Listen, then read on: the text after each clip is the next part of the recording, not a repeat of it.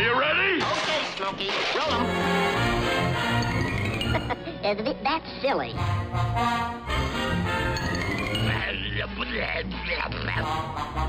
Shoot him now! Shoot him now! I gotcha.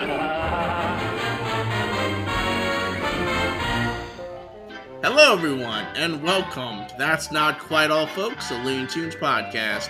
I'm your host, Marc, joined by... And I'm Jordan Schmidt, and we've talked on this show about how one of the best things about Sylvester the Cat is his versatility, and so we've compiled today 3 shorts where the Looney Tunes directors do nothing but scare the shit out of them. Yes! Because he can be good at that, too. Yes! Sylvester's good at being a scared little pussy. Ah, I see what you did there. And, yeah, I mean, and look, about a year ago, or maybe probably 2 years ago at this rate, we covered Scaredy Cat, which is a classic, which is a great late 40s one that really nails so much about that unit post-World War II and about what they were doing with both Porky and Sylvester, and it's a great cartoon that everyone loves.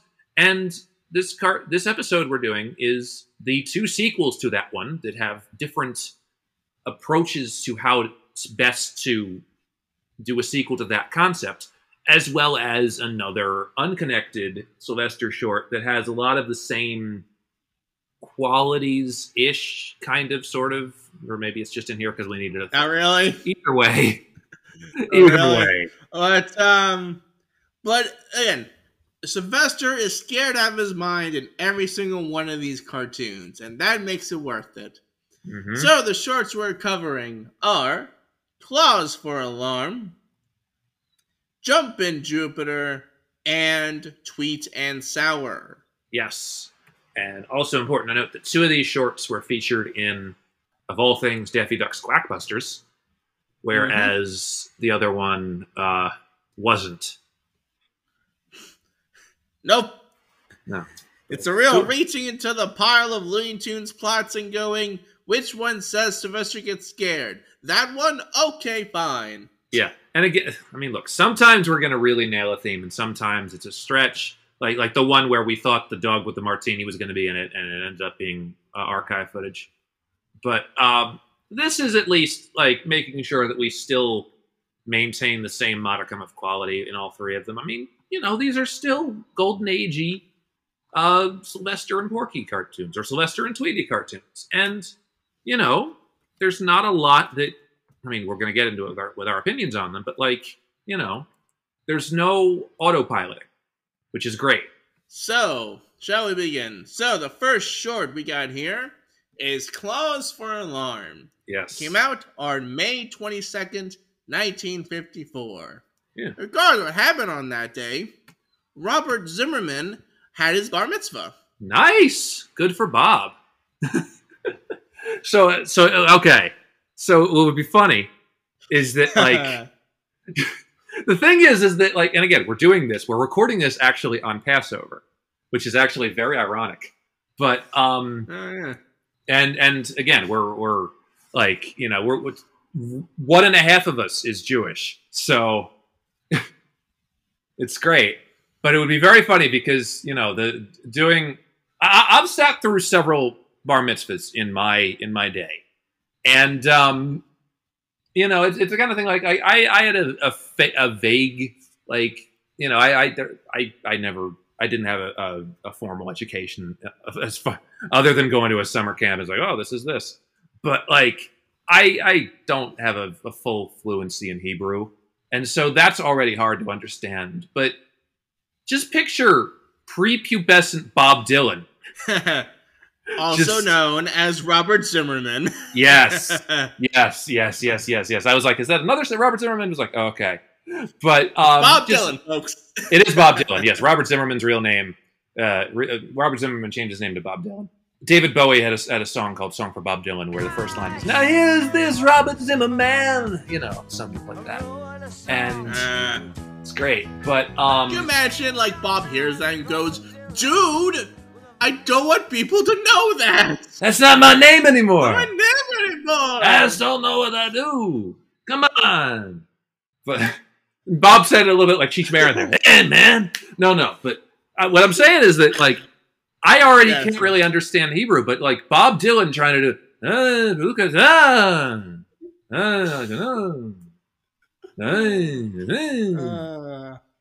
or even Bob now. When the Jews are falling in your face, and the Hebrew it is out of place. Silent face will make you feel my pain. But yes. Thank you, I appreciate it. Yeah. You ruined a beautiful song. No. To be fair, Adele does a great cover of that song. It's a really good. I know. I prefer Adele's version. Actually, no, I don't. I prefer Bob Dylan's version. Okay, I know. I'm a purist. Even though I really, really like Adele's version, I do prefer Bob Dylan's version. I also will go so far as to say Billy Joel also has a really good version of it. Oh. Yeah. Really? Yeah, he does. I think he did the earliest cover of it, and then Bob Dylan did it, and then Adele, obviously. Yeah, and again, it's late Bob Dylan. It's late Billy Joel. It's like I think it's 90s Billy Joel. Yeah, it's 90s. Yeah. Yeah, which you don't. But yeah, no. But Bob Dylan. Just Bob Dylan. Yeah. Mazel tov, Bob. Yeah. I would like you to read these Torah portions. He sounded like that even when he was 13. It's like, how you doing? I'm Bob Dylan. I'm 13 years old. I would like a Pepsi and a peanut butter sandwich. Now here's what I don't get. If he's Jewish, why the hell does he have that song about Santa? Well, you see, Mark, in the late 70s, Bob Dylan became a born-again Christian. And very famously had a gospel phase from 1978 to 1981-ish. He has a very famous song called You Gotta Serve Somebody that he performed on SNL. And, you know, it's a very famous line. You know, it may be the devil and it may be the Lord, but you gotta serve somebody. And the funny story is that when he was performing that week, they changed the lyrics, the writers, essentially, as they were saying it themselves, basically. It may be the devil and it may be the Lord, but you're going to have to serve somebody. That's genuinely happened.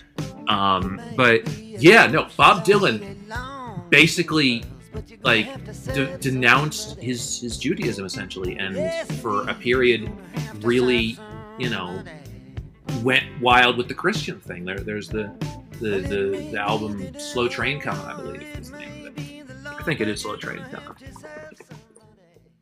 Although it's not that great when you're typing Bob Dylan slow into Google. Yeah, it is Slow Train Coming. Why are you trying to call me slow? I think I'm a very smart person. I think you might have to say. Slow Train Coming. It was a statement of his own faith, and that's why he's been pretty Christian ever since. And yeah, but yes, in this point in 1954, he was bar mitzvahed. And he also has a stupid Christmas song, right? Like yes. in the music video, and he sings terribly. That's what I'm setting up. Thank you so much. We'll laugh this way. Ho, ho. He sounds like Otto from The Simpsons now. He's like, must be sad, hey, man. Yeah. Not Cheech, Otto. All right. All right. Exactly. Different characters. Yeah. Anyways. That's the end of this week's show. Yeah, why go on? Why go on after that? And the thing is, and I told Mark this before we went on, I said, he said, like, oh yeah, I've got a really good on this day for the first one. I'm like, that's a relief because I didn't find shit for the other two. So that makes sure our runtime is on guard. But yes. Yes. No, Bob Dylan got bar mitzvah. Mazel tov. Dylan reading the Torah, talking about the slaves leaving Israel. I don't kill. I can't do Dylan. You gotta do it something like this.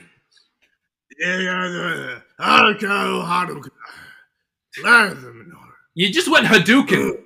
What the fuck? Yes, the very famous very famous Jewish text Street Fighter. All right. So, Cause for Alarm was directed by Chuck Jones, written by Michael Maltese. This is the second of 3 shorts featuring Porky Pig and Sylvester. He doesn't speak in this one. It's a continuation of Scaredy Cat. Yeah. And you know what's so funny? What we just did? It's the second short. That also, I love how when the short begins, there's a title card. Porky Pig and Sylvester the Cat. I love that. It's an old-timey, almost 40s-esque title card. It's like a Disney title card. Like, you know how in House of Mouse, when you'd see like the giant goofy smile coming at you and saying, it's a Goofy cartoon. Well, it's like that. And that goes all the way back to classics. Yeah. That's a classic motif there. Yeah. House of Mouse, by the way, still not on Disney Plus. What the hell? Fuckers. Get to that. Come on. Like, if you're gonna be lazy, at least put the movies on there. Put House of Villains and Snowden and House of Mouse, at least. Give James Woods a chance. I think. I don't know. All right, so our short begins with Porky and Sylvester. They're out of the wilderness. I like to think this takes place all made it through the wilderness. Somehow they made it through. Never knew how lost they were until they found each other. Exactly. Weird Al Who? Touch for the very first time. I can't do a Porky. Sorry, Bob. No. If only we knew someone who could. Anyways, so they're driving through, and Porky's saying, "Okay, we should go somewhere for the night. Oh, look, it's a small town that's deserted. Everything's closed. Isn't that great?" Sylvester's in the corner, cowarding. Yeah. He leans over to Porky, and Porky like, "Oh, what a very affectionate cat. Thank you, Sylvester." Completely oblivious, and that's why he's so good in these. By the way, I remembered from our Quackbusters episode, this was the one where there was such a quality difference from the beginning bridging to the start of this cartoon. It had been a while between 1954 and 1987. And you could just tell in Mel's voice, especially for Porky. Golly, I've always wanted to go out west. Haven't you seen it, Sylvester? It's so quaint and picturesque. I don't think we're ever going to find any poltergeists out here.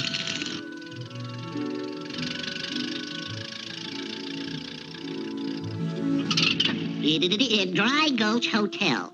How opportune. I hope they're not full up. Come on, Sylvester. I'm afraid we'll just have to wake somebody up. But here, it's all good. Yeah! So, Porky and Sylvester, they walk around the premises, and we get introduced to our villains, which are demonic mice, or the evil mice. Evil mice. A lot like in the first one. Yes, yeah, kind of the same bad guy. Yeah. But here, actually, they're scary the entire way through. Yes. There's no random reveal of, oh, we're kooky. It's like, nope, they're evil the entire way through, which is nice. Provides actual a kind of a more demanding threat, because honestly, we don't see the mice that often. A lot of it's in the shadow. A lot of it's through the eyes. I think there's just a big difference between Chuck's mentality in the 50s versus in the late 40s, where, yes, you could still have a full-on goof thing because that's what the company was known for, whereas in the 50s, it's more about storytelling and keeping a mood going. And, yeah, I see why he'd keep that going now. Yeah, so as they're walking around the premises, there's these cracks in the walls, and these green eyes are looking through. And I love this. The crack in the wall that has, like, the silhouette of a creature. And if the green eyes looking through it provides like an actual threat to Sylvester, leading the jump into the suitcase. I love that. I also love the bit of that where Porky opens up the suitcase and Sylvester's tail is sticking out of his shirt. He's in the shirt. That's. I love that. And then they go into this place, and again, I feel like I said this in Quackbusters. The angles and silhouette and shadow in this is fantastic. Oh my god, I love this sequence. Oh, so many amazing shots. So atmospheric. Yes, there's like Porky rings the bell and he's waiting for someone to come, and then they just bring in a noose to hang Porky immediately. Right off the bat. Hang him. So just pushes Porky over the desk and takes the noose goes up immediately. Of course, Porky's like, Sylvester, what did you do that for? Leading Sylvester to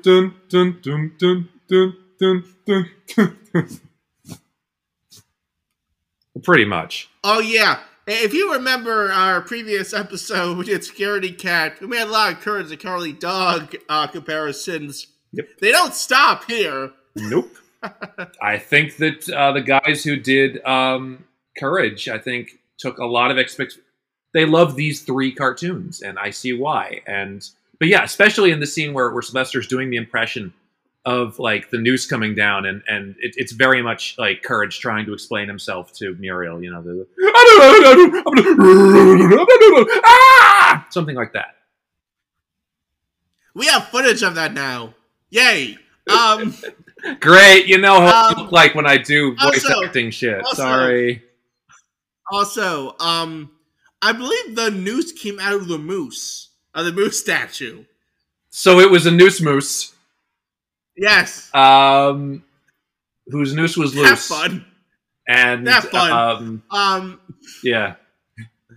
And also, I just love the visual. Because like he brings the rope, he ties it, and like holds himself to simulate that they were gonna hang you. Yeah. And you know, I'm sure the shot of Sylvester hanging himself made the TV edits just fine. We were making this cartoon for kids. We were doing it for ourselves. I'm sure Cartner wasn't like, should we have Sylvester demonstrate hanging himself? Did the kids get a bad idea with that? Hey, you know, SpongeBob demonstrated CPR and it went well. Yes, indeed. So, eventually, I think like a gun comes out of I think the moose on the moose. Yes. Oh. Sweet Jesus, the moose has a gun. Yes. Where it's gonna shoot Porky, and then Sylvester just fights with the moose. We get this shot of a dust cloud of a moose and Sylvester on a gun, which is very nice. I also love the shot of just the moose head with the shotgun craning upwards, like. And I love Porky's issue of just, Sylvester, what are you trying to do? Wake everybody in the house? Yes, newsflash, there's no one there. Yeah, it's empty. And just as he's pulling Sylvester up the stairs, fighting with stuffed animals. I mean, really. I love that. Yeah. So they're then introduced to the room, and Porky even says, wow, isn't it amazing? We're able to find such a good quality room available. It's like, yeah. Gee, I wonder. Because everyone else is dead. You know what? I would love a sequence where, you know, they're trying to open through all the doors, and like Porky opens the door. He doesn't look inside. Sylvester sees like there's a man hanging in there. Like, oh, it's too drafty. Close the door. That's what they would do now. There's like blood splatter everywhere. Well, that's very much the one they did with the killer Norman Bates Tom Kenny guy. Well, there's like blood everywhere before it goes, oh, well, I guess they're painting. Oh, they didn't clean up after themselves. We're going to have to send a complaint down to the front desk. So, yeah, you know, that's where Porky's like, okay, I'm going to bed, Sylvester. Good night. And again, they try to take that noose. They want to kill this pig. As Sylvester jumps up, gets a blade, a shaving blade, goes up, cuts it with the razor, and I just love the expression work on Porky's face. Oh my god, yeah. Sylvester, what are you doing with that rope? And that razor? This is a great one for Mel as Porky. Like, I do love how he just does the sort of kind of just annoyed, just confused, just not having time for this sort of Porky, and just how consistent it is through the rest of this, especially this one over the next one. But yeah.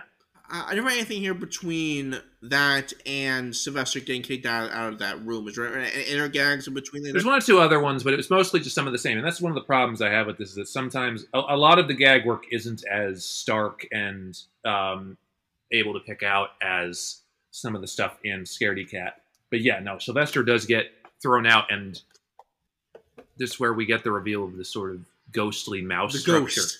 Which, how much you want to bet the little zithery music that when the ghost comes around, how much you want to bet that was done by a young Bill Lava?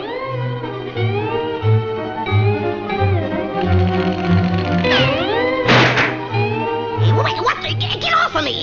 Get out of here! What's the big idea? What are you up to now, Sylvester? Ooh, did you think it didn't sound good? No, it just sounds like something that Bill Lava would do, like the different instruments that he would use. It sounds less like a milk thing and more like a Bill thing. They did use a slide guitar, which is very much... which is a very Bill Lava thing, so maybe that's what got me. Yes. Like, oh no, the 60s are starting, get your guns! Wait a minute. Wait, who's playing that slide guitar? Is it Bill? Is blowing in your face. And the whole world... No, sorry. What the... What? I said, is that Bill? I don't know. You said guitar, and I thought you were going back to Bob. No, I was going to They Might Be Giants. Anyway. Oh, is it Bill? I don't know. Okay. I don't know. Sorry. Right. We got there. I'm so big on the Bob Dylan gag that I've completely forgotten about my favorite band. You forgot. Yeah, so invested in Bob Dylan, you just forgot every single music artist you ever loved. To be fair, this is a great bit, so you see why I'm prioritizing it. But also, I do love the reveal. It's a very quick reveal of they go by a lamp. It's a bunch of mice tacked on top of each other. That's so Chuck. Gag. That's so wonderfully Chuck. Very I can see why something like this would influence Joe Dante down the road, just by how something spooky is shown to us and kept innocent. So of course, Sylvester runs in like oh, it's this ghost. Person's like, okay, and they goes over and it's a sheet. They put the sheet on a chair.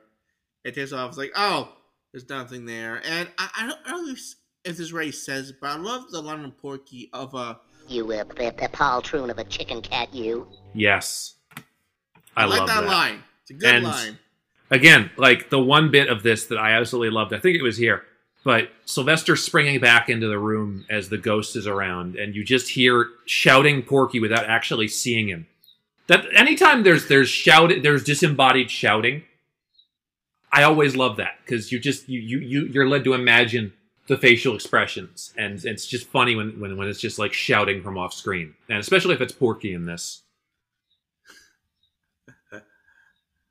It's probably also why Schultz's office does me in. So we then get this bit where the mice have a gun through the wall, and they're just gonna shoot him that way. Yes, and so just runs through, puts his hole through it. The bullet goes through him, hits Porky's top of the head, and I think Porky does say mice. Or something. He says something where it's like, oh, eh. He says, tell me, Sylvester, is there any insanity in your family? Exactly. Yeah, so that's what he says when he wakes up. It's like, is there? So, eventually, Sylvester gets the gun. And this is something, when I saw this shot, I'm like, oh shit, this is a Quackbusters. I remember really loving this shot in Quackbusters. So did I. Really love it now. Where Sylvester is taking guard at at the window. We fade in. We see his eyes first. They're bloodshot, but up all night. We then see his whole body frame. We then cut to a beautiful shot of the sun coming in. I love He's holding the gun. It's a back shot, and it's so beautifully done. Yeah. So good. As Porky wakes up, he says, "Oh man, had a great sleep. Let's stay here for a couple more nights. Yeah. Why not? I felt good." And you just see the anxiety that Sylvester has just been building up, and he snaps. This is where he snaps. Anger. Yeah. He snapped. Just comes up. It's like, yeah, Porky says, like, "Yeah, I know we're staying here. We'll do the." And Sylvester's dragging the back of his gun across the room, an off-screen hit, and Porky is now on loop singing "Home on the Range." Yes. Very famously, I've always remembered that. Oh, give me a home where the buffalo roam, and the deer and the antelope, and the deer and the antelope, and the deer and the antelope, and the deer and the antelope, and the deer. As Sylvester gets into the car, and he drives off, he thinks he's safe until we look in the speedometer, and my God, they're in the car. They're in the goddamn car. I love that ending. Again, I see where Joe Dante got a lot of his influence from Chuck Jones, because cartoons like this, where even if it is silly horror, you think the silly horror has ended, and in reality, it hasn't. I mean, it's a Gremlins 2 ending. It's a Gremlins 1 ending. And, you know, it's a really good ending, not just because of how Sylvester finally sticks it to Porky, but also the fact that even Sylvester's probably still going to keep losing. And I kind of dig that. This short's great. A great use of shadows, camera angles, silhouette work. Porky and Sylvester work great together. Oh my God. Fantastic use of color throughout. Yes. It's a short that it tells a story and tells it very well with little to no dialogue. For someone who speaks this entire cartoon. And it's just done so well. So well. I will say it's not as good as Scaredy Cat, but it is still very good. Very striking from an animation standpoint. This is Chuck Jones in his full mid-50s regalia, with really paying attention to how he frames things, thinking very cinematically, especially from a genre perspective on how to make something like this. And I think that he really made this a lot more substantial and a lot more stylized than even the original. And I think that I like a lot of what additions he made to this concept. I like the ending, obviously. I like how he sort of ups the ante from the original. I like the little elements that make this deeper and richer. We'll say the middle does have some gags that don't always work. And I think the first one has stronger gag work all around, but I think that the dynamic between Sylvester and Porky is not strong enough, as well as the ending are enough to really save this for me. I still think it's really good, but I think it's just not as good as the first, but not bad by any means. No, not by all means. I'm giving this an anvil rating of 4.5 out of 5. I'm only going to give it a 4 out of 5, but I think it is very good and worthy of other people's time. So next we have Jumpin Jupiter, which is the third of these 3 Sylvester and Porky cartoons, at least in the original era. Came out on August 6th, 1955. I couldn't find a goddamn thing worth talking about that happened on this day. So just assume that that Bob Dylan did something when he was 14. I don't fucking know. You know, he skinned his knee on his bicycle. I don't. I hurt my knee. No, that's Neil Diamond. This was a Chuck Jones film. This is a Chuck Jones film written by Michael Maltese. Yes, it is. Yes. It's interesting to note that some of the designs for the Martians would be reused a year or so later in Hairway to the Stars, which is one that a lot more people remember than this one. I think it's a very funny Martian design, or alien design. I think there's a lot of mileage they get out of them in this one, but I think they get probably even more mileage out of it in the next one, because after the next one, it just becomes the requisite alien design for future Marvin the Martian. Forever. Cartoons. Yeah. Forever. They show him back in action during the A52 sequence. Yeah, they've been around forever. Okay. All right. And this is one I always remember because the first minute or so of this was in Quackbusters. And also this would get shown. I remember this from a couple of June Bugs, or a couple of Cartoon Network marathons. Love the art style of the opening. And it's something you're probably going to be hearing me say a lot in this one. Because this is a well-done desert background with a coyote and the silhouetted coyote and so much lived in. Like, they're probably somewhere in, like, Arizona or New Mexico or something like that. And it's Porky and Sylvester camping. And it's, again, we have a good proof concept gag with Sylvester being scared even of a coyote with a great Porky line of, "Relinquish me, you foul, gibbering feline, you." So already we know what kind of cartoon this is. Yes, and something to point out is that Porky does say, "Oh, you know, it is nice. We're in the middle of nowhere." And really, I'm thinking, keep going, cartoon. Keep going. A little couragey, but yeah.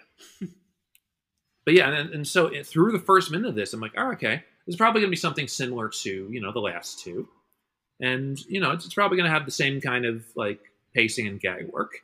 And already we do get a lot of this. Like, we have the timing of Porky closing the tent, hearing another coyote, and then seeing Sylvester grab Porky from through the tent from two different angles, which is great. I like that a lot. But yeah, no, they're very much establishing, they're getting a lot of these out now before things change drastically. The Sylvester Porky dynamic that we have already there is already pretty fun, and they're getting some good stuff out of it. But then we figure out what this cartoon is, because we see... What? We see... But then a bunch of fucking aliens from Jupiter. Yeah. All right. You have a spaceship from Jupiter coming down, piloted by one of the Martians from Airway to the Stars, who was actually from Jupiter in this, which begs the question, was Marvin outsourcing his men from a couple planets over? I can't find anybody on this planet, so why not do some on a couple more up? Jupiter's not too far away.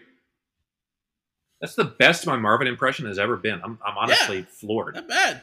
It used to sound horrible, and now it actually sounds passable. And Eric would still school me, but, then again, what else is new?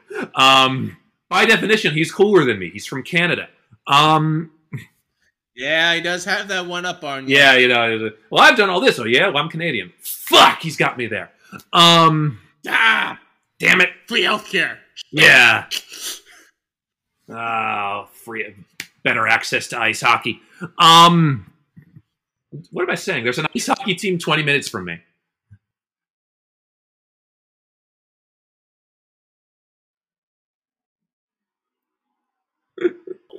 Yeah. So, you want me to school you guys? No. No. It says right here in this episode. No. And I would just be like, literally like do like a Zoom background of just me there, and I'd be hiding in the closet going, no. Jordan, can you hear me? Well, the rain. No. Ding, ding, ding, ding, ding, ding, ding, ding, ding. We can't get Jordan out of the closet. Try asking politely and getting my partner over. I'm kidding. I'm not seeing anyone. Not guys, Jordan won't get out of the closet.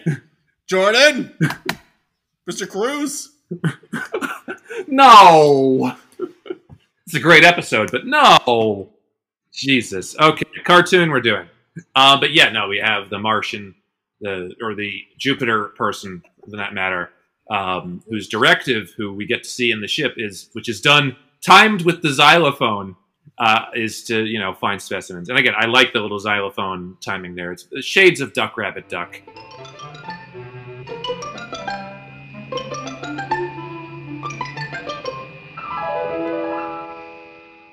But yeah, I've always loved the sequence here of the plot of land that Sylvester and Porky are on being taken by the spaceship, set to the powerhouse. And there is something genuinely cool from a sci-fi perspective, not only of the spaceship lifting up the plot of land and taking it into the space, but The car, the tent, everything whizzing through a space background is so fucking cool. Like, I mean, we would give Warner Brothers shit in about 10 years for the sky is also space. The space is blue now. But this is some of the most stylized and cool space backgrounds to this point. And seeing our characters in the tent up against this, it gives this sort of sci-fi vibe that you don't often get in Looney Tunes cartoons. You don't often get in animation or stuff that's supposed to be comedic. Like, obviously, this is a funny cartoon, or at least it tries to be, but this is some of the most thought out and well done sci-fi perspective that they've done to this point. And I'm wowed by it here. Like, the shot of Porky coming out of seeing the stars through the tent and saying, golly, the stars are so bright tonight. It's incredible. There's so much care put into it, even if this is a funny tune. It's like, well, those are really the stars and the galaxies and planets, and it looks so good. I literally, when this happened, I texted Marc and I was like, I love cartoons. And stuff like this is why. Sue me, I'm a sap. Yeah, I get it, man. You know, that's what's so. I think that's why people kind of look down on animated short, because like, oh, they're just silly, whatever. But like, as demonstrated through us doing this show and just watching cartoons in general, even the most silliest of cartoons, they do have moments of legitimately great art in them. Yes, it's not every episode, every short of something. You may have to sit through a good 25, 50 of just pure comedy, but occasionally, you know, these divisions will be like, hey, for this space scene, let's put some effort into it, but let's really make it look big and majestic and nice. And they have the ability. And it looks so cool. And also, thank goodness there's oxygen in space. Well, yeah, I mean, look, obviously this is a cartoon that isn't really playing by the rules until later when gravity kicks in. They're not really, you know, focusing too much on, you know, asphyxiation or how much oxygen there is. No, but that would be funny if, like, for some reason in the tent there's oxygen, but Sylvester's out there. He's just like. I would love that. Sylvester, cut that out. I would love that, where it's just like, hey, wait a minute, there's oxygen in here, and we don't explain why. I would love that. Oh boy. But yeah, and so here we do have. I'm not sure what the aliens' plan of waking Sylvester and sort of grabbing his head and then letting him go, letting him get away. Like, all right, you haven't really thought that through that much, but and then, like, obviously, you know, he's trying to explain the whole thing to Porky. And I love Porky's Mills Reed as Porky of. Yes, there, Sylvester. Get off of me, or I shall kill you. Simplicity and also shall. Yes. I shall kill you. I forget what exactly it is, but obviously Porky doesn't buy it, and Sylvester. So yeah. So eventually, you know, again, he does the miming thing, like, oh, well, it looks like this. I did this, and it was whatever. But then Sylvester is taken out of the tent, and then, like, yeah, I love this detail. He gets thrown out of the tent, sees the alien, his color drains, and then he turns yellow because he's cowardly, so he runs back into the tent. Yes, exactly. It's again, he nearly falls off the top of the ship, and he just sort of jumps into the alien's arms. And I love the alien's puzzled reaction here. So here's where we get, like, okay, so Sylvester is like, okay, just look, because the alien's behind him, and Porky just, you know, obviously sees the alien. And Porky mistakes the alien for a Native American. Well, I'm sorry, but you'll just have to return to your your wigwam, and we'll look at your rugs and trinkets in the morning. Friendly Navajo. Which explains why was that what it was? Rush to get this on physical media. Yeah, he's like, he thinks that it's a Native American that's wandered over from a reservation, and Porky's like, no, we have no need for any of these things. And then he looks at the audience and he goes, friendly Navajo, which sounds like a Bugs read. Yeah, not great. Oh. Not great. I honestly, dude, I'm right over the head for me. I'm like, because I was watching this going, okay, and you know, it's right, because then the alien, he shrugs, he's like, he's confused. I'm like, I'm with you there. I'm with you. I have no idea what the hell just happened. But I do love that the alien is the most sensible character in this and just sort of shrugs, like, oh, I don't know what he means. You know? No, it's not my fault. Let me go over to my human dictionary. Yeah. Well, what he does, he does, like, you know, a guide to the you know, the activities and the habits of Earth organisms, and it's by Dr. Sig Munfrey Ud. They had fun. They had fun. Sig Munfrey Ud. Which is not a Star Wars character. But yeah, and then this is the part where you realize that they're about to leave the Earth's gravitational field, and the gag what they had with Porky and anti-gravity had been done before in Water, Every Hair, but it works pretty well here because he's still oblivious. And it's as he's trying to figure out how all of this works, the Martian, the tent and the car and everything sort of just flies off the top of the ship and onto another planet, and we get more. I love this line. I love this line. It's just Porky leaves the tent, goes, that was nice. Oh, what a lovely planet! It's the Earth, but it's in the size of like a moon. It's like, oh, what a lovely planet! It looks very nice. Oh, yes. Come on, Sylvester. He just keeps ragdolling. Sylvester is like, he knows what's up. And he's just frightened as hell as they go off driving on this alien landscape where, shocker, there's another 2 giant aliens waiting around the horizon to probably eat them. And yeah, it's like, wow, they're going to get eaten. It's a very fun ending. It's like, well, we haven't learned anything. Porky hasn't learned anything. They're probably screwed. The alien doesn't know hasn't learned anything either. And it's just a very wild and out-of-the-box way of ending this. Which, I want to see a sequel to this short where it's like a year later, Porky's still oblivious, and Sylvester's like, dude, screw it. Goes to the aliens, goes, okay, do you want to eat him? I'll help you. I will help you eat him, because he's such a fucking idiot. I can't do this anymore. Here, it's reverse to serve man. It's like here's how to cook him. Exactly. Here's the fucking cookbook. Apologies to anyone who hasn't. If I'm spoiling a 60-year-old episode of a television show. Oh God, the Simpsons did it in like 1990. Naked Gun 3 did it as well. So it might have been 2. It was 2 probably, but either way.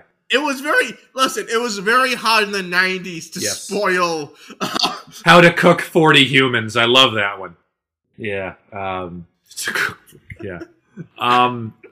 So, like the first one, I have a main issue with this one, which is that it's honestly further from the concept of Scaredy Cat than any of these, and it's more focused on the ragdolling of Porky than it is on Sylvester's gags. And so, it's not quite as funny as the first 2. However, it is absolutely gorgeous, tells an excellent sci-fi story, has some very interesting animation concepts that make this feel bigger than just a funny cartoon. So it may not succeed at the target concept, but it succeeds on a whole nother level, and we should keep that in mind. Like, you know, it may not be like, okay, Scaredy Cat 3 entirely, but it's also just, you know, a follow-up to a lot of the Marvin the Martian cartoons. It's also just a way of playing with sci-fi concepts. It's also just, you know, a really cool and fun cartoon. So that shouldn't be, like, even if I am critical of it, I can't deny that. Oh yeah. I 100% agree. I mean, when I was watching this at first, as I alluded to at the beginning of this, I was just watching this going, all right, so it takes place in the middle of nowhere. Sylvester's an animal with an owner who's oblivious to the dangers around him. Oh, and now it's an alien. I've seen this Courage the Cowardly Dog episode before. This isn't new. However, what they do with the short past the setup completely changed my perspective. Yes. They do a lot of good, new and interesting gags and motif that it definitely becomes its own thing, not only as a pet and master story, but as a part of this trilogy. Because you're right. Listen, if they wanted to do just a third Scaredy Cat, same thing. They go to a haunted casino or something. Oh, don't threaten me with a good now time. it's in a museum, which is also a Courage the Cowardly Dog plotline. Anyways, yeah. It's fair. It's a really good episode of Courage the Cowardly Dog. It is, yes. But yeah, just basically on the creativity of the premise and gag work alone. Again, I agree. Not as good as the first two, but it definitely has its merits. Yes, it's the Last Jedi of Scaredy Cat trilogy. It may not do exactly what you want it to do. Yeah. But it does whatever it's doing extremely well, and you cannot deny that. I give it a 4 out of 5. Same. Yes, I was going to say 4 out of 5 handles. Thank God. Yeah. So, the last short we're covering here, now something completely different. It's Something completely different. Sweet and Sour. Came out on March 24th, 1956. I couldn't find anything for this day. Neither Jordan, could you find anything on this day? No. Yeah, now it was just a day. Bob Dylan went on his first date. Oh, Robbie, are you saying you love me? Oh, that's so sweet of you. But I can't do this. You see, my weird Minnesota ways are making me so sought after by the men. What's going to set you apart from them? Oh, take me now!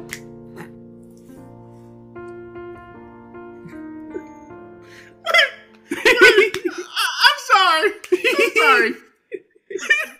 Why did your Bob Dylan turn to Adam Sandler?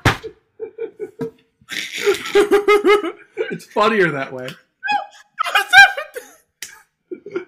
Adam Sandler is Bob Dylan in the Bob Dylan story. Oh God! Yeah, he was he was a deleted segment from I'm Not There. Where Adam Sandler. How does it feel to be on your own, like a complete unknown, like a rolling stone? Wow. Just get the ending move with Bob and Todd Hayes just looking at each other going, no, oh, come on, no. I would prefer if he was not in the movie. No. Here's what it is. It's Todd Haynes and Bob Dylan looking at that, and Bob Dylan goes, burn this. Burn every copy. And Al Pacino walks in. That's a good idea. I could be in your movie. Oh. And that's what happened on that day. This short was directed by Friz Freleng, written by Warren Foster. This short was selected because Sylvester has a fear of Granny. We're pushing it. I know. Who cares? You know, by the way, another fun fact about this short is you're out of order. This whole Desolation Row is out of order. I had to put one more in there. I had to get that in there. Yeah. So, our short begins with Granny wishing Tweety has a good day. She's gonna go into town and get some food.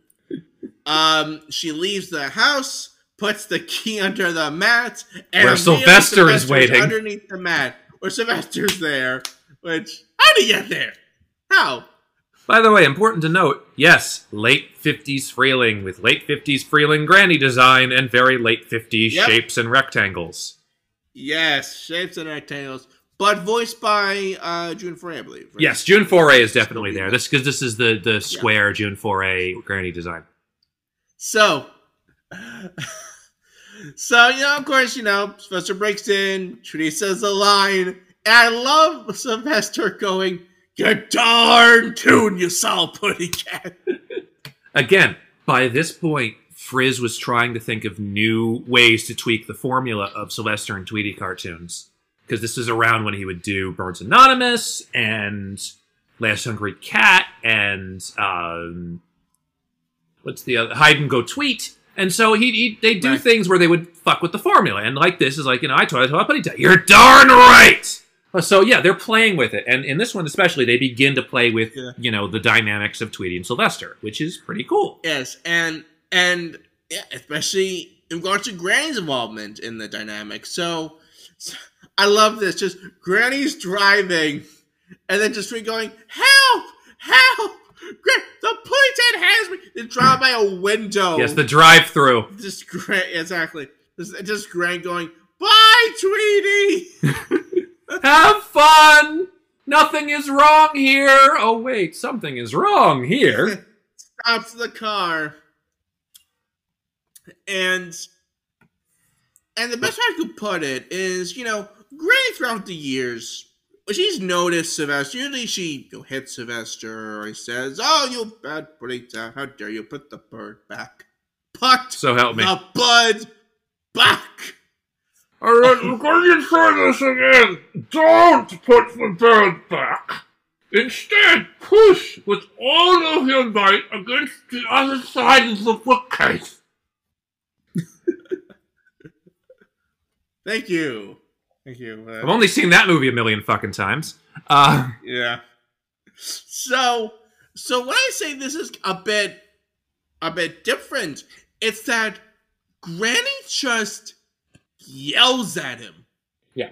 Like it's still funny, but you can tell in the voice acting by June Foray and the animation, Granny's had up to here with this bullshit. Like she's like, "So, caught you, you scoundrel! You sneak! You rascal! You hoodlum! You scamp! You... Yeah, you bad old putty cat! Can't take my eyes off you for a second. Let me warn you, Sylvester, for absolutely the last time, if there's one little feather, just one little feather harmed of this bird, I'm going to sell you to the violin string factory. Remember..." This is the last straw. "Up! This is the last straw. If I see you get Tweety again, I'm gonna send you to the violin factory and they'll use your fucking body for violin strings. God damn it! Fuck!" they cut those lines from the short. We'll do it live. Fuck it. No, there's like June Foray going like, "And so help me!" June, we really don't want you to have that going on. I'm sorry. I feel for Granny. I do. We all do. Listen, you piece of fucking... We're not going to animate any of this. Let's get her out of the cartoon pronto. Yes, that's what happens. I mean, again, I love how needlessly violent she is in this. Like, again, she basically says, "Okay, if you do any more, I'm going to literally string you up in a violin factory," and does a full rendition of the funeral march on a violin. And Sylvester is spooked by this. He's in the corner. He's like, "Oh shit." She's not kidding. And fun fact, I'm just gonna look it up here. What are violin strings? Oh, look at that right there on Google. Violin strings made of. Let's see. So I believe the reason they put the cat in here is because originally the first violin strings were made of sheep's intestines. So I assume that's what would happen to Sylvester. Since his intestines. Yeah, they string him out like that. It's like the stereotype that glue is made from dead horses, which isn't exactly accurate, but can be. There's literally a horse head on the cover of an Elmer's glue tin. Yeah, glue is made of live horses. Oh, yes, exactly. That's what it is. There's an amputee horse who's like, "Yeah, fuck Elmer's!" Can I kind of a little more? No. Glue is made out of wild horses. Ah, yes, of course. All the copies of that record have been made into glue, yeah. which is sad because it's a good record. Yeah. If anything, Mark, glue should be made out of Goodbye Horses, which is the song from Silence of the Lambs. Yes. Would you glue me? I'd glue me.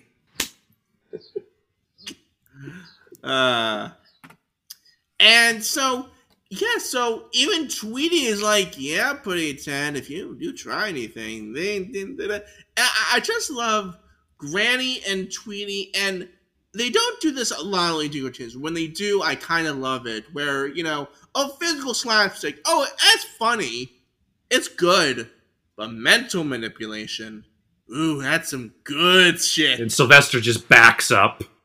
By the way, Mark, did some of Mel's audio at Tweety feel off to you at all in this? Not bad. Yeah, it felt like it was recorded differently or someplace else. Maybe they had to record it at Hanna-Barbera Studios. Oh yeah, schedule conflicts. All right, get it through the rusty potatoes that they had to record through, and we'll hopefully get some salvageable audio out of it. Sorry, Joe. It's okay. Good buddy.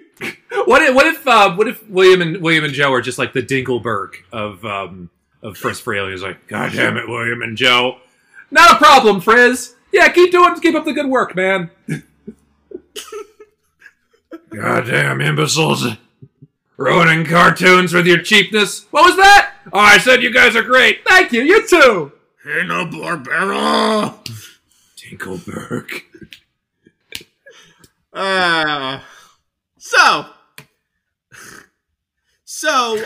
Because Sylvester can't get Tweety in this cartoon, we're introduced to Sam the cat. He's a one-eyed cat, and he has no relation to the other orange cat from Birds Anonymous. He also has no relation to Yosemite Sam, because when I briefly read the Looney Tunes Wikipedia, they say, Sam the cat once in the article.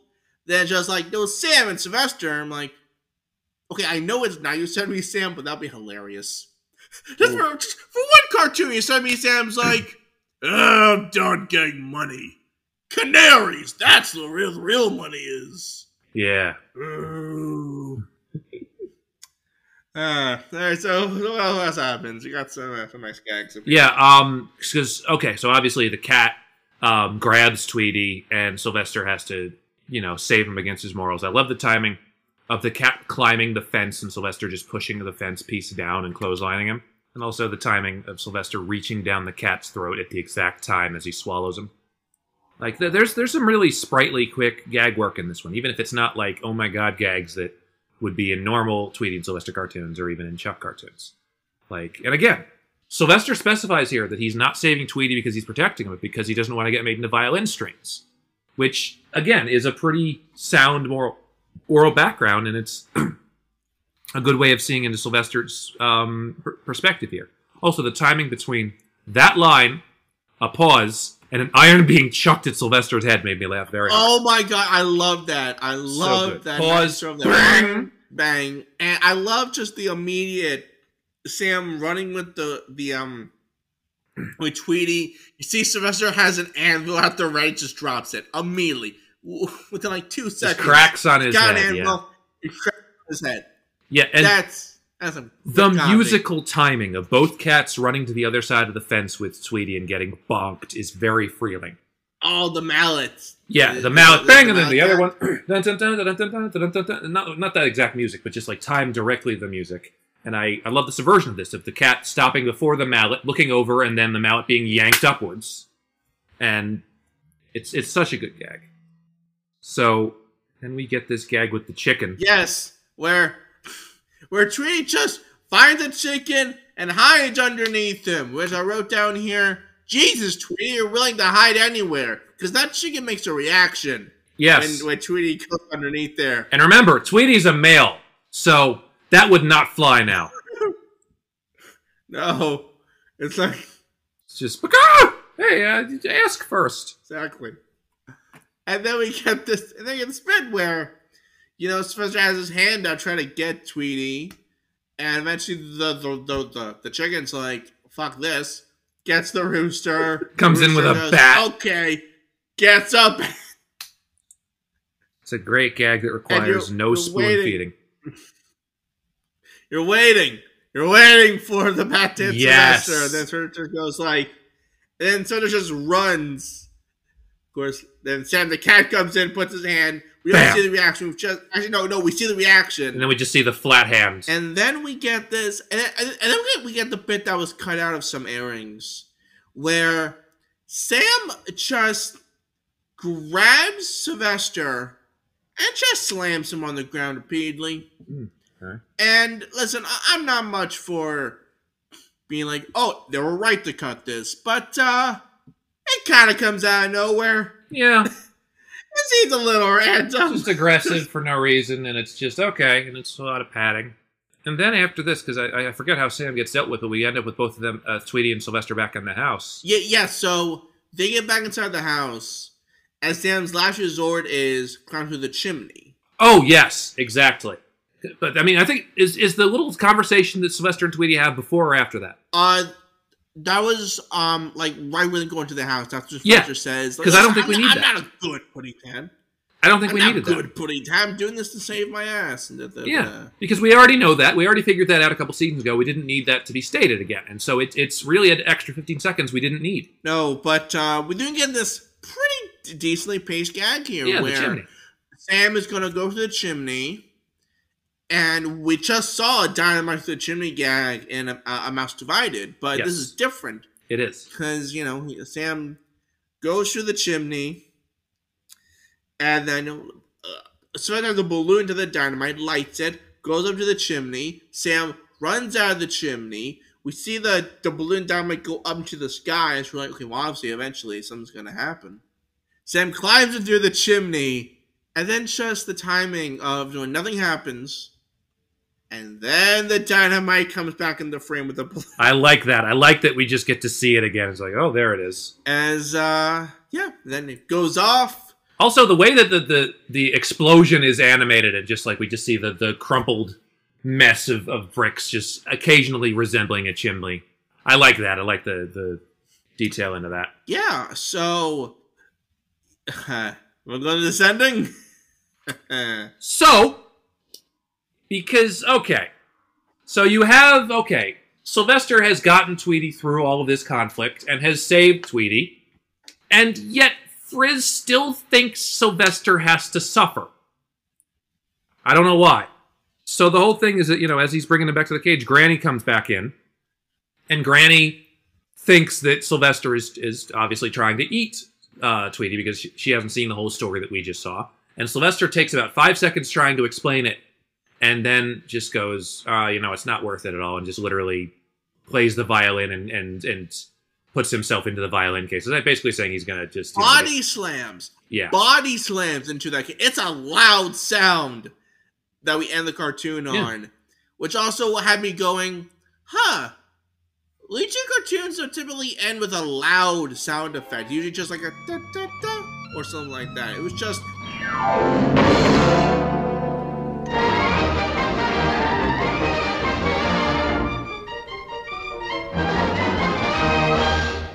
Oh, thank God for that loud sound. Why is that? I just woke up. But yeah, no, again, it feels like a cop-out, an abrupt, because, you could have crafted an ending where Sylvester is rewarded for saving Tweety somewhat. We just have him accepting death and not actually, it seems like the easy way around. Like, why couldn't Tweety have said something? Why couldn't Tweety have spoken up and said, hey, HD saved my life? Did we just really want the ending we wanted and we didn't think that there would just not even a funny comeuppance? Just like, all right, well, Sylvester decides to die at the end. Bam! Well, I mean... And now the game of, what could the ending have been? Well, that's a game that's a tricky game anyway. Sam gets blown up out of the picture, right? Like, it's not like his body is like, well, that's still kind of funny. It's just like, they're going to the car. Granny sees the other cat on the lawn. Oh, well. That would be funny. That would be funny, though.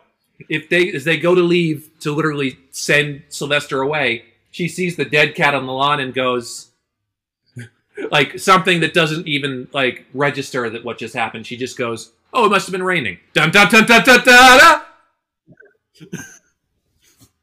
I would have loved that ending. Like, it's still fucked up, but it's in a way that's kind of funny, you know? Yeah. As opposed to this, where it's just, well, Sylvester's gonna die. Bye. In the cartoon. I think that my guess is that Eddie Seltzer nixed a dead cat joke. He's like, the public isn't going to want a dead cat. Listen, fellas. The dead cats are... The dead cats are just not in. You can't do a dead cat. Well, that makes me really want to do a dead cat. I know. Honestly, Fres, I know you want to do a dead... Why would I do this voice? There is footage of Eddie Seltzer out there. I can do any voice. It's a funny stuck-up asshole voice. It works. Yeah, exactly. Yeah. Okay, now listen. How about the next one?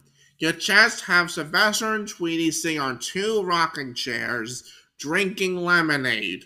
I'm going off to MGM. Fuck this shit. Hey, that's my line. Well, it's going to be a different ending, I'll give you that.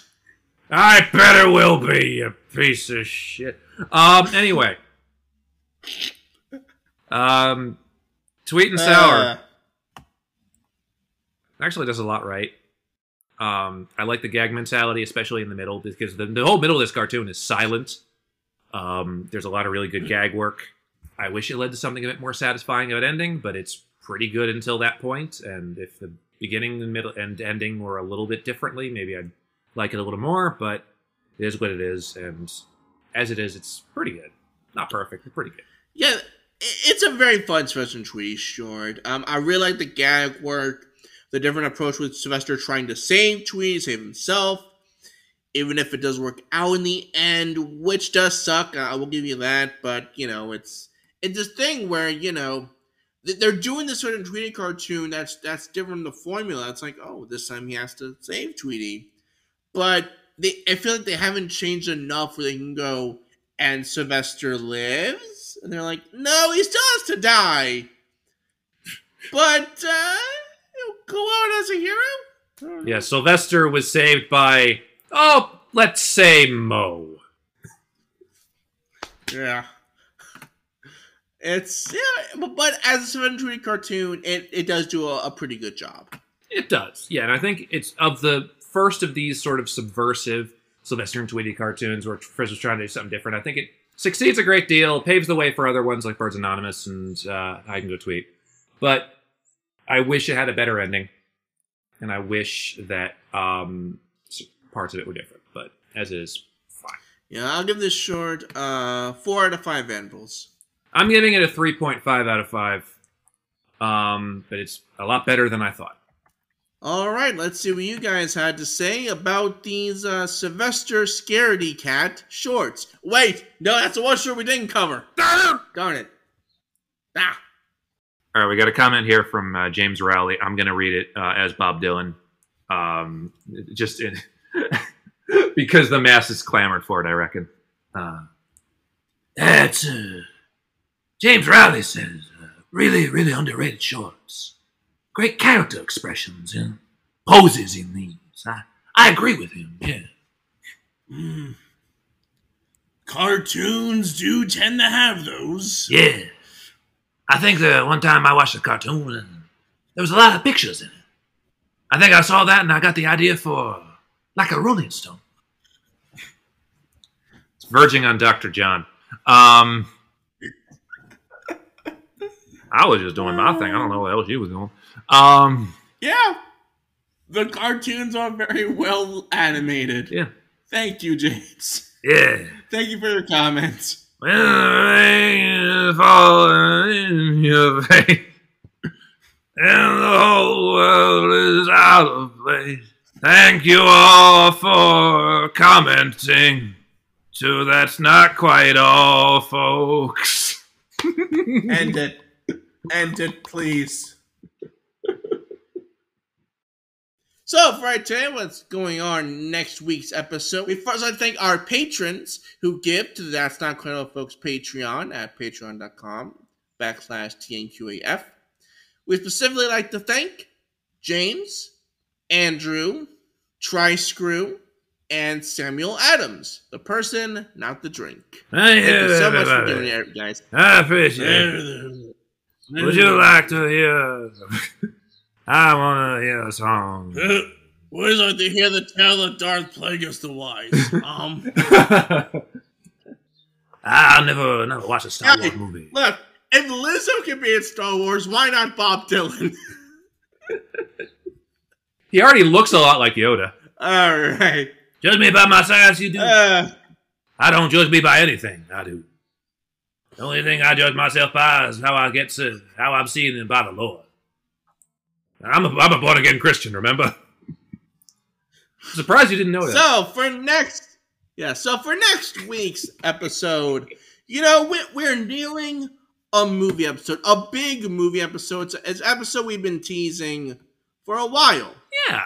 And we figured as a way to rev up for it, we're going to be looking at some more shorts and TV episodes that have our two main leads, those being Sylvester and Tweety. Yay! So, for next week's episode, we're going to be looking at some more Sylvester and Tweety cartoons. I'm fine with this. Well, last day was pretty good, so why not?